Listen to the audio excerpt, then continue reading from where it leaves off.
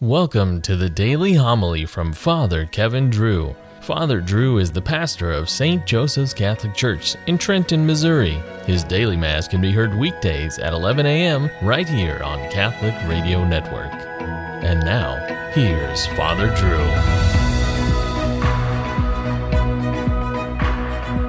We're reading from the book of the prophet Hosea.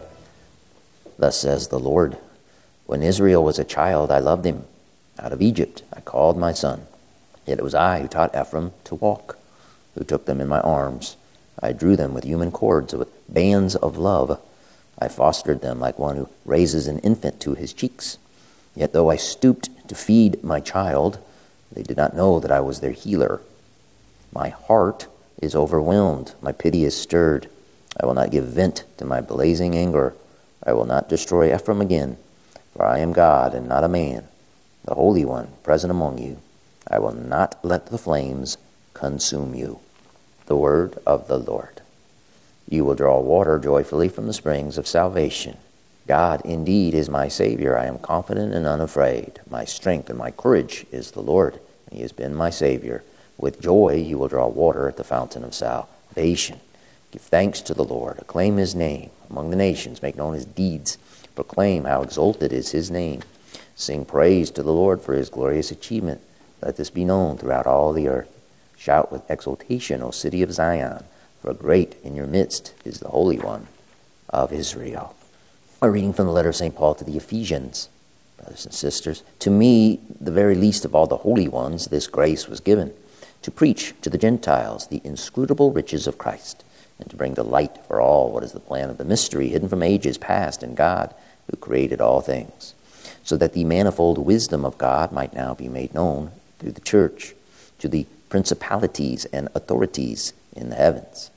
This was according to the eternal purpose that he accomplished in Christ Jesus our Lord, in whom we have boldness of speech and confidence of access through faith in him. For this reason I kneel before the Father, from whom every family in heaven and on earth is named, that he may grant you, in accord with the riches of his glory, to be strengthened with power through his Spirit in the inner self, and that Christ may dwell in your hearts through faith, that you, rooted and grounded in love, may have strength to comprehend with all the holy ones what is the breadth and length and height and depth, and to know the love of Christ which surpasses knowledge, so that you may be filled with all the fullness of God. The word of the Lord. Alleluia, alleluia. God first loved us and sent his Son as expiation for our sins. Alleluia, alleluia.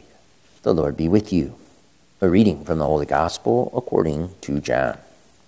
Since it was preparation day, in order that the bodies might not remain on the cross on the Sabbath, for the Sabbath day of that week was a solemn one, the Jews asked Pilate that their legs be broken and they be taken down. So the soldiers came and broke the legs of the first, and then of the other one who was crucified with Jesus. But when they came to Jesus and saw that he was already dead, they did not break his legs. But one soldier thrust his lance into his side, and immediately blood and water flowed out. An eyewitness has testified. His testimony is true.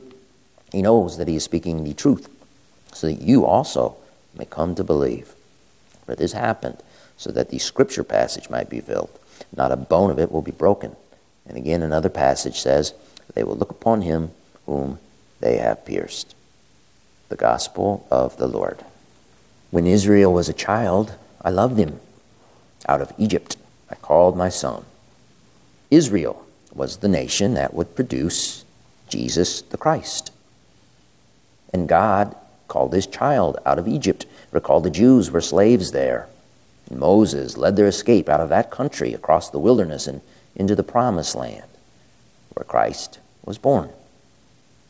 The Jews, per God's instructions, built a huge temple in the Holy Land where they would worship God. It had a big altar where they offered lambs and other animals. They burned them up, and the smoke rose up like a prayer to heaven. The holiest part of the temple was called the Holy of Holies. It was a gold-plated room up at the highest part of the temple that housed God's presence. A huge oil lamp stood outside of it, and it burned 24/7 to signify that God was in the building. In front of the Holy of Holies was a huge, heavy drapery, a curtain 40 feet high and across that veiled the Holy of Holies. The Jews, Hebrews, were supposed to worship in the temple, but many of them disobeyed. The more God called them, the further they wandered from him. They went off and worshipped trees and other idols up in the hills. And thus said the Lord, "Yet though I stooped to feed my child, they did not know that I was their healer." If you look around at our parish church, our temple, we have a gold tabernacle, a veiled Holy of Holies, a gold-plated room that houses God's true substantial presence, his body and blood. This Holy of Holies is up high in the central part of our church. And we have a lamp, a tabernacle lamp, next to it that burns 24/7 to signify that God is in the building. And we have a temple veil. It covers up the chalice and paten that will hold the real Holy of Holies, Jesus Christ, in the most holy Eucharist.